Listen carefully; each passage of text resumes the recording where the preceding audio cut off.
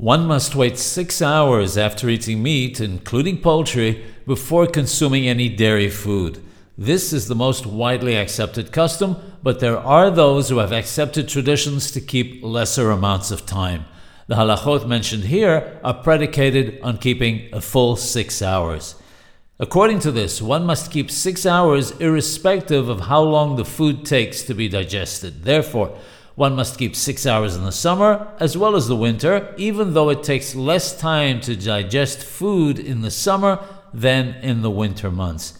If there's any meat stuck between one's teeth after eating, one must remove it. However, even if one didn't remove it till a few hours passed after eating, one still counts the 6 hours from when one finished the meal and not from when one removed the meat stuck between one's teeth.